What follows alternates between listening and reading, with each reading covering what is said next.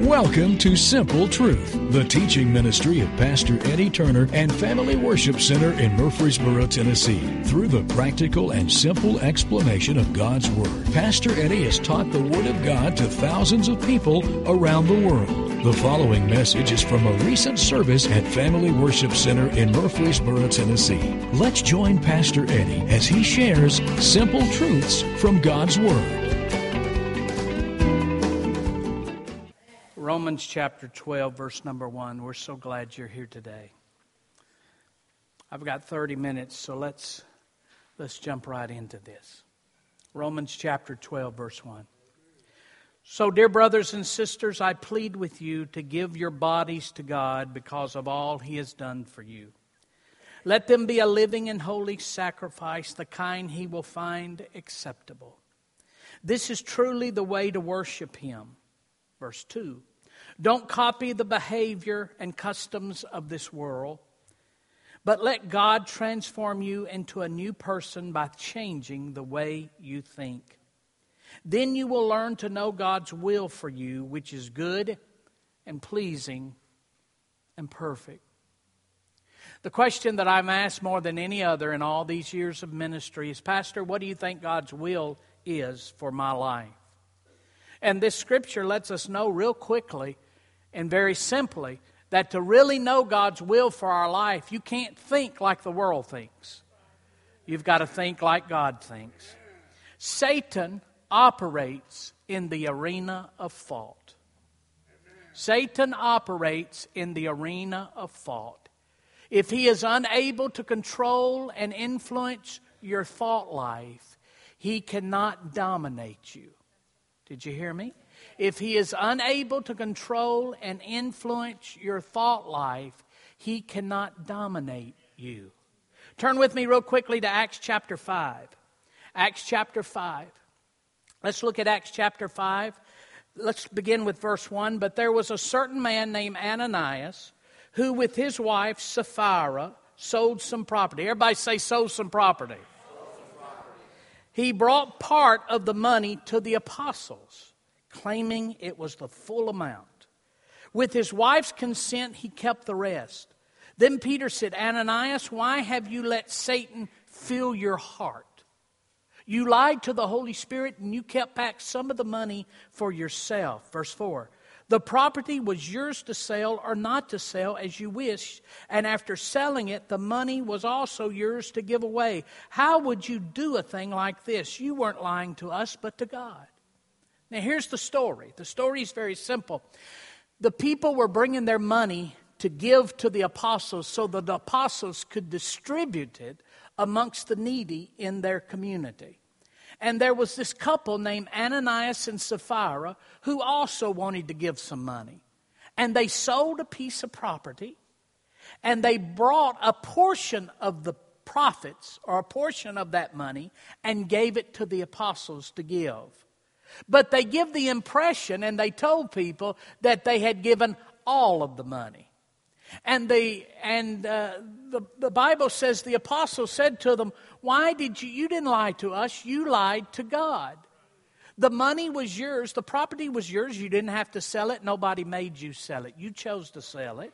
And then once you sold it, you didn't have to give any of the money. God didn't require that. You could have given a portion of the money, a little bit of the money, but you led people to believe that you gave all of the money so that you could be popular and important in the church. And he said, you've lied not to us, but you lied to God. Now look at verse 5. As soon as Ananias heard these words, he fell to the floor and died. Now, I'm going to tell you, that's some kind of offering right there. That's the reason we have first responders here at Family Worship Center. We're not too concerned about people slipping and falling in the parking lot. It's that the offering, they got to be careful. We're expecting some people to fall over here if they don't straighten up. Everyone who heard about it was terrified. Can I get an amen? Now, the question is this. How did Satan fill Ananias' heart with this deceptive scheme? Notice what he says in verse 3. Then Peter said, Ananias, why have you let Satan fill your heart? How did Satan fill Ananias' heart? The Bible says he filled his heart. Well, how did he fill his heart with this deceptive scheme? Did Satan take a container of deception and physically open Ananias' mouth and pour deception down Ananias' throat and it went to his heart? Well, we know that didn't happen. Well, then how did he fill his heart? He said, you've allowed your heart to be filled with deception. How did that happen? How did Satan fill Ananias' heart? Let me give you another instant, another chapter. Turn with me to Acts chapter 8. Acts chapter 8. Both of these just happen to talk about money. It seems like when it comes to money, we struggle as humans more than anything else. Acts chapter 8, verse 14. When the apostles in Jerusalem heard that the people of Samaria had accepted God's message, they sent Peter and John there. As soon as they arrived, they prayed for these new believers to receive the Holy Spirit. The Holy Spirit had not yet come upon any of them, for they had only been baptized in the name of the Lord Jesus. Then Peter and John laid their hands upon these believers, and they received the Holy Spirit. Verse 18. When Simon saw that the Spirit was given when the apostles laid their hands on people, he offered them money to buy this power. Let me have this power too, he exclaimed, so that when I lay my hands on people, they will receive the Holy Spirit. Verse 20. But Peter replied, may your money be destroyed with you for thinking. Everybody say thinking. For thinking God can be bought. You can have no part in this, for your heart is not right with God. Repent of your wickedness and pray to the Lord. Perhaps he will forgive your evil thoughts, for I see that you are full of bitter jealousy and are held captive by sin. Now, the question is this: how did Simon get to the place that Peter, under the inspiration of the Holy Spirit, tells him, you are full of bitter jealousy and are held captive by sin? Look what it says in verse 23 again. For I see that you are poisoned by bitterness and bound by iniquity. It says Simon was poisoned by bitterness and bound by iniquity. How did Simon get poisoned? How did he get poisoned? How did he get bound? Did someone give him poison to drink? Did someone take ropes and bind Simon? Listen, the things that bind us up in life, whether somebody's done us wrong, some of you understand exactly what I'm getting ready to say. Somebody's done us wrong, they hurt us, they injured us, they hurt us, they injured our family, they spoke very hurtful words, and it bothers us, it offends us. And it might have happened 3 years ago, or 2 months ago, or 6 months ago, or 10 years ago. But you can replay that conversation like it happened yesterday. And it's got you bound up. Bubba, stand up. If somebody does Bubba wrong and offends Bubba, and Bubba allows that thing to torment him night and day, it's not that this person has bound Bubba with ropes. There's no ropes around Bubba. Well, how is he bound? He's bound right up here in his head. In fact, some of you this morning have come to this church. You look free, but you're bound up. People have said things, people have done things, situations have happened, events have taken place in your life that have caused you crises and traumatic injury emotionally, and it's got you bound up. You've allowed your destiny to be defined by your catastrophe. And we must stop allowing our destiny to be defined by the catastrophe that happens in our life. And the reason it happens is because right up here. Because there's nobody binding you up. There's no ropes around you. There's no chains holding you. It's right up here. We must understand Satan operates in the arena of thought. He operates in the arena of thought. If he cannot control and influence your thought life, he cannot dominate you. I want to show you a list of beautiful people, super talented people, that their minds got away from them. Robin Williams, wonderful comedian. one of the funniest guys I've ever seen, Robin Williams. Dave Myra, 41, BMX. You BMX riders will know exactly who he was. Sawyer Sweeten, the childhood actor on Everybody Loves Raymond when he was a kid. He was one of two, a twin. Jovan Belcher, 25-year-old linebacker headed to the Pro Bowl for the Kansas City Chiefs. Mindy McCready, one of our own Nashville girls, 37, fantastic singer. Every one of these individuals felt so hopeless, they prematurely ended their life. Prematurely ended their life. So bound up in their minds. You say, well, them movie stars and them music artists, they're messed up anyway. Let me tell you something. Mental torment is no respecter of persons.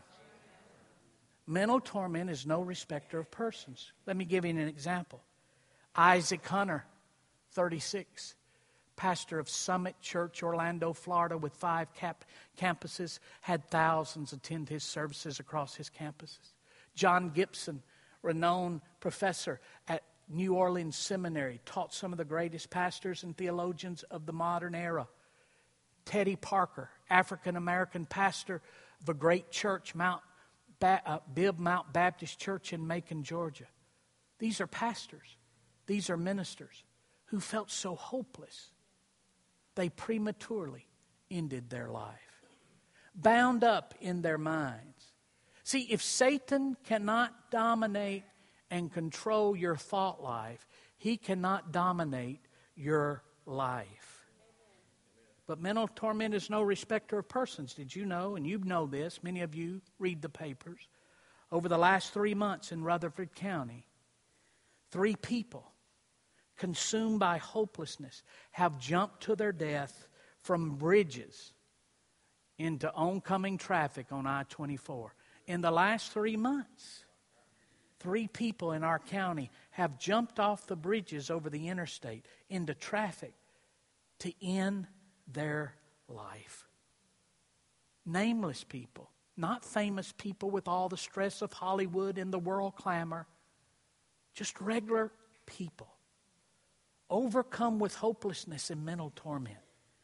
Almost continually nowadays, every day, it's becoming so continuous, it doesn't even shock us any longer that our news is dotted with stories of individuals whose mental torment is causing them to commit horrific acts of violence against innocent people. It's happening so much in the world, we don't even let it bother us any longer. Did you know that Jesus came to set mankind free? Spiritually, emotionally, mentally, financially, and physically. He is still the answer for our nation's ills. Look at Luke chapter 4, verse 18. Notice Luke chapter 4, verse 18. This is what Jesus said about himself. The Spirit of the Lord is upon me, for he has anointed me to bring good news to the poor, financial deliverance. He has sent me to proclaim that captives will be released, emotional deliverance. That the blind will see, physical deliverance. And that the oppressed will be set free, spiritual deliverance. For years, the church has confined its teaching and its ministry emphasis to the spirit of man. And it should, because that's the seat of our existence. But at the same time, God's Word gives us instruction and answers to every part of your life. Not just the spiritual part, but every part of your life. Look with me at 1 Thessalonians 5. Look at 1 Thessalonians 5. Paul talks to the Christians at Thessalonica. They're people just like you and I. They just lived in a different city at a different time in history. And this is what he says. Now may the God of peace make you holy in every way. And may your whole spirit and soul and body be kept blameless until the coming of our Lord Jesus Christ comes again. I didn't come up with it. It's not my idea. And it doesn't fit today with the easy gospel. But he says he wants us holy in every way. I didn't say that. He said it. He said it. Don't shoot the messenger. All right? He said it. He wants us holy in every area. Look at verse 23. May the God of peace make you holy in every way. In every way. We are strong in the teaching on remaining holy in our spirits, being born again, and we need to be. But the Lord also wants us to be holy in our soul, our mind, our will, and emotions, and in our bodies. He wants us to be holy in our bodies. Let me take a few moments just to tell you what it means to be holy in your body. Now, I come from the Pentecostal tribe. You got to understand, I come from a group of those old fogies. Pentecostal tribe. Back when it was not popular. In fact, they used to throw rocks at my granddaddy for preaching the gospel. Said, we don't want no Pentecostal preachers in our city. So I came from the Pentecostal tribe, that the women wore long hair, and the men couldn't have their hair over their ears, and the women couldn't wear makeup. Oh, Jesus, help us. Help us all, help us all, help us all. And I came from that. I came from that. And just to be honest, we thought that was being holy. That to be holy in body meant that the women didn't cut their hair, because a woman's glory is her hair. And that you don't wear makeup because Jezebel had on makeup. And you don't want to be a Jezebel. I'd rather hang out with a pretty Jezebel than an ugly Myrtle anytime. I'll take my chances with Jezebel. I believe the Holy Ghost in me can overcome that makeup. Here's what I never understood about that. Even as a young child, I didn't understand. Holy meant for the women to have long hair. But some of those women that I'd get around, their tongues were longer than their hair. And the Bible says death and life's in the power of the tongue. Death and life is not in the length of your hair. See? But we were just we had it confused on that holy deal. So then we went the other way. Then we lost all moderation whatsoever. And now there's no moderation. And now if you're going to be holy, you've got to have tattoos. I mean, if you really want to be hip and Christian, you got to have tattoos. So, I was watching these preachers on TV, and I like to watch preachers, and I like to learn and grow. And I realized, I need a tattoo. I see these young guys up here, and they hold their sleeves up, and they got all these tattoos on them. I said, that's what my ministry needs, a tattoo. That's the only thing I'm lacking is a tattoo. So I went to get me a tattoo. And I went over there to the tattoo shop, and I sat down there, and he said, what do you want? And I thought about it. He said, where do you want it? I said, I want it right here. I know. I was going to get that barbed wire, But he looked at my arm. He said, you've got such guns. I don't have enough ink to go around. I said, I understand. I said, people tell me that all the time. So I said, I tell you what, I want my wife's name. He said, well, that's sweet. I said, yeah. I said, I want her name. So he said, well, sit down here. And he started getting the ink out. And I rolled my sleeve up, and he was starting messing around there, getting it ready. And I saw right there on his little desk, it said, cash only. So I said, you don't take credit cards? He said, no, cash only. I said, you mean green cash? He said, yeah, cash only. I said, I got a Visa. What about debit card? You take a debit card? Cash only. I said, no. So I said, hold on a second. I got my billfold out, and I looked, and I had enough cash. I said, how much? He said, so much a letter. I had enough cash for 4 letters. A-M-A-N. A man. He said, you want to put a man on there? I said, well, a lot of people nowadays are confused about their identity, so maybe I said, no, I'll come back later when I have enough money, cash for the D and the A. All right? So I never got a tattoo, dadgummit. Can I still get one? No. Thank you very much. We thought, we've gotten confused when he says, be holy in your body. We didn't really understand what that meant because we didn't look at the scripture properly.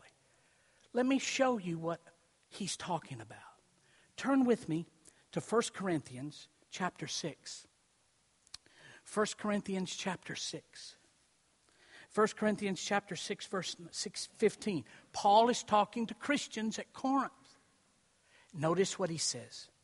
Don't you realize that your bodies are parts of Christ? Should a man take his body, which is part of Christ, and join it to a prostitute? Never. And don't you realize that if a man joins himself to a prostitute, he becomes one body with her? For the scripture says, the two are united into one. But the person who is joined to the Lord is one spirit with him. Verse 18. Run from sexual sin. No other sin so clearly affects the body as this one does. For sexual immorality is a sin against your own body. He says this, verse 19, don't you realize that your body is the temple of the Holy Spirit, who lives in you and was given to you by God? You do not belong to yourself, for God bought you with a high price, so you must honor God with your body. Now, these verses here give us some amazing insight into physical intimacy and why physical intimacy should be reserved for couples who are married, who join themselves together in holy matrimony. Now, what I'm getting ready to tell you, I type out my sermons. I write them word for word. I'll spend 8 to 16, 20 hours a week working on one message. And I type them out after I do my research. I type them out word for word. Study and pray. I type them out word for word. I typed this section out 3 times and deleted it. Because I don't want to go here. Because I know I run a chance of making some people mad and they might not come back. And you can go to several churches in this city who are a lot bigger than us, and they won't go here. They're not going to talk about it. They don't want to lose half their crowd. See? But I can't get away from it. I can't get away from it. So let me tell you, I don't know nobody. I don't know a specific incident. I'm not recalling an incident. I don't have nobody in mind. I want you to understand what I'm getting ready to say. I don't have anybody. Don't anybody elbow whoever their partner said, did you go tell him? Nobody has told me anything. I just see how culture is today. And I see the culture and the line of thinking that they are forcing upon our children and our grandchildren. You need to think this way. And as a pastor who loves you, I want to tell you what the Word says. Okay? I'm not fussing. I want to reveal to you why it's important that you save yourself for your God-given mate. I just want to show that to you. All right? Now, look at verse 15 again. 1 Corinthians 6:15. Don't you realize that your bodies are parts of Christ? Should a man take his body, which is part of Christ, and join it to a prostitute? Never. And don't you realize that if a man joins himself to a prostitute, he becomes one body with her? For the scriptures say these two are united into one, but the person who is joined to the Lord is one spirit with him. Listen, when we have physical intimacy with someone, it is far more than just friends with benefits. I know that's what the world says, and I know that has its benefits. Oh man, it's exciting, it's wonderful, it's a thrill, it makes your flesh feel good, but it's more than just friends with benefits. God says we become one with the person with whom we have intimacy. That's what really happens. One, our bodies are part of Christ. So should a man take his body, which is part of Christ, which is holy, and join it to someone who is unholy? Would Christ ever join himself to a devil? No. Yet the Bible says our bodies are Christ. We're a part of Christ. We are the body of Christ, and our body is part of Christ. So when we go join ourselves in physical intimacy with someone who's not serving the Lord, we in turn are joining ourselves to someone who is yoked up with the devil. And the Bible says spiritually, that's not proper. That's not good. That's not what we as Christians should do. Notice verse 18. Run from sexual sin. No other sin clearly affects the body as this one does. Now notice this next line. We forget this one. Overlooked it. In fact, some of you, as you read it, you're going to say, I didn't know that was in there. But it's in here. Look what it says. For sexual immorality is a sin against your own body. Do you realize most of us, when we think about sinning, I know for me, when I think about sinning, I think about trespassing against God. Sinning against God. Well, I've sinned. I've displeased God. Or if we do somebody wrong or somebody does us wrong, they sinned against us. If you lied about me, you didn't lie against God. You lied about me. You did me wrong. Or if I talk about somebody that I shouldn't talk about them, I've sinned against that family. I've sinned against that man. So when we think about sinning, we think about sinning against God or sinning against somebody else. But this scripture says, when we get involved in sexual immorality or have physical intimacy outside the boundaries of marriage, we sin against our own body. You sin against yourself. So you see, the Lord is not wanting to prohibit you from having a good time. He just don't want you to damage yourself. He doesn't want us to hurt ourselves. It's possible to sin against ourselves, to do ourselves wrong. Paul tells us when we are physically intimate with someone, we become one with that person. It's easy to understand the being one physically. We understand that. If I have physical intimacy with my wife, I become one with her physically. I understand that. Anybody you have physical intimacy with or who've had physical, you understand. You get together, you become one physically. We understand that. But in reality, for that moment, we become one not only physically, but emotionally and spiritually. We are joined to them. We are joined to them. Now listen to this. Take heed to this. The act of physical intimacy can be finished and over. But unfortunately, the emotional attachment and spiritual attachment is not over.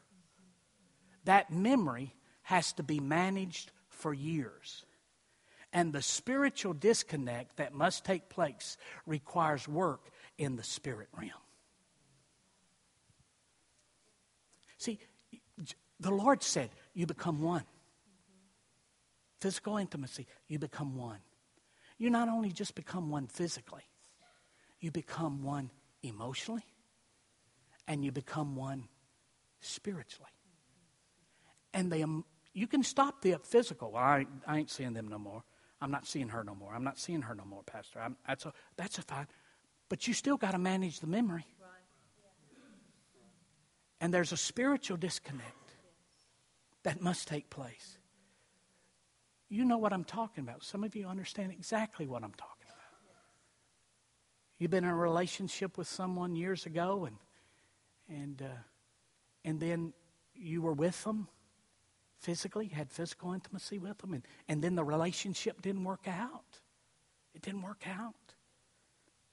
And then 2 or 3 years later, you see them at the grocery store. You see them at the ball game. You see them at church. And you know, nobody knows. It's over with, forgotten, except in your mind. And you have to manage that. You have to manage it. Has God forgiven you? Of course He's forgiven you. Yes, He has. If you've repented, He's forgiven. But you still have to manage it. It's a memory. It's a memory. And you become one spiritually. Spiritually. Now let me take this a step further. This is where it really gets tough. When I become one with a person in the physical intimacy and become one emotionally and one spiritually with them, it might be for a moment, a one-night stand, but it happens for a moment. I become one with them. Understand this. I'm also becoming one with everybody they've been one with.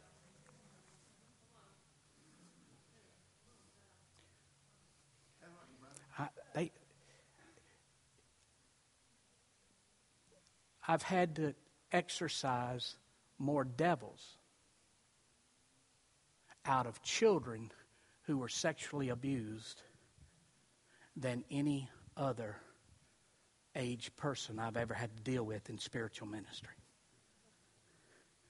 Because that perverted, evil spirit got in that child through abuse. See, we become one with them. And then whoever they've been one with, a part of that person gets in us. And if they've had multiple sex partners for years and we become one with them for that moment, we get a portion of them. We are one with that person forever. It might have happened for a moment, but we're one with them. And we got to manage that. You say, well, I don't believe that. Well, okay. How many of you have been married for 10 years? Raise your hand. All right. Let me ask you something. When you go to a restaurant and if your spouse is not with you and they've gone to the restroom or they've parked the car or something and the waiter comes, you can order for them, can't you? Well, I know what they're going to want to drink. I know what they want. How many times have you been talking and your wife finishes your sentence? How many times have you said, man, I was thinking the same thing. I was thinking the same exact thing. I would have said the same thing you said. That's exactly. Anybody know what I'm talking about? You know why that happens? Because you've become one with them. You're one with them. You're one. So, see, the Lord is not trying to tell us here to be holy, to keep us from fun. He don't want to keep you from fun. He don't want to keep me from fun. He just wants to keep us from the mental torment and all the junk we have to deal with. You say, well, Pastor, I didn't know this. I didn't know it. And I've had physical intimacy with several people through my life. How did I do? How do I disconnect? Well, physically, it's not hard. Just don't do it no more. Granny used to say it this way. I said, Granny, it hurts when I do that. She said, well, don't do that. So if it's physical, don't have any more physical intimacy with people that God hadn't brought into your life to be your lifelong partner. Emotionally, how do you disconnect? You have to manage your thought life concerning the memory by renewing your mind with the Word of God. You know how comfortable it is. I was just at a little lunch here recently, about a month ago, with some classmates that I graduated high school from in 1976. How long ago was that? 1976. A long time. 41. Was that 41 years? Jeez, Bubba, I'm depressed. I got to manage my thought life. I sat down beside a buddy of mine. We were friends in high school. We were over at Buca de Pepas. Glory to God. In Cool Springs. And we're sitting there talking, laughing. There's about 12 of us. And all of a sudden, this girl walks in. He goes, oh. I said, what's wrong? He said, she's here. I said, who's here? And he called, and he said, I said, well, yeah, we went to school with her. She's invited. He said, yeah, but I was with her in high school. 41 years later, he's still managing the memory. 41 years later. So how do you do that? Say, Pastor, I've got these memories. I've got this girl and that girl and this girl, and a few years later it was this guy and then this guy. And, how do you manage all of that? When the memories come and you see them, and Satan hits you at a crazy time with your memories, and then you marry God's person in your life, and then you get in that premarital counseling. Is there anything you need to tell them? And you got to manage all that stuff. How do you manage it? By getting your mind renewed with the Word of God. By letting God's Word wash you and cleanse your memory. You might never forget the event, but the pain and the burden and the baggage and the shame and the embarrassment, God can wipe that completely away. And you can use it to be a teaching moment instead of a curse to your life. How do you manage it spiritually? Physically, you just don't do it no more, and you're disconnected. Mentally, how do you manage it? You just get your mind renewed with the Word of God.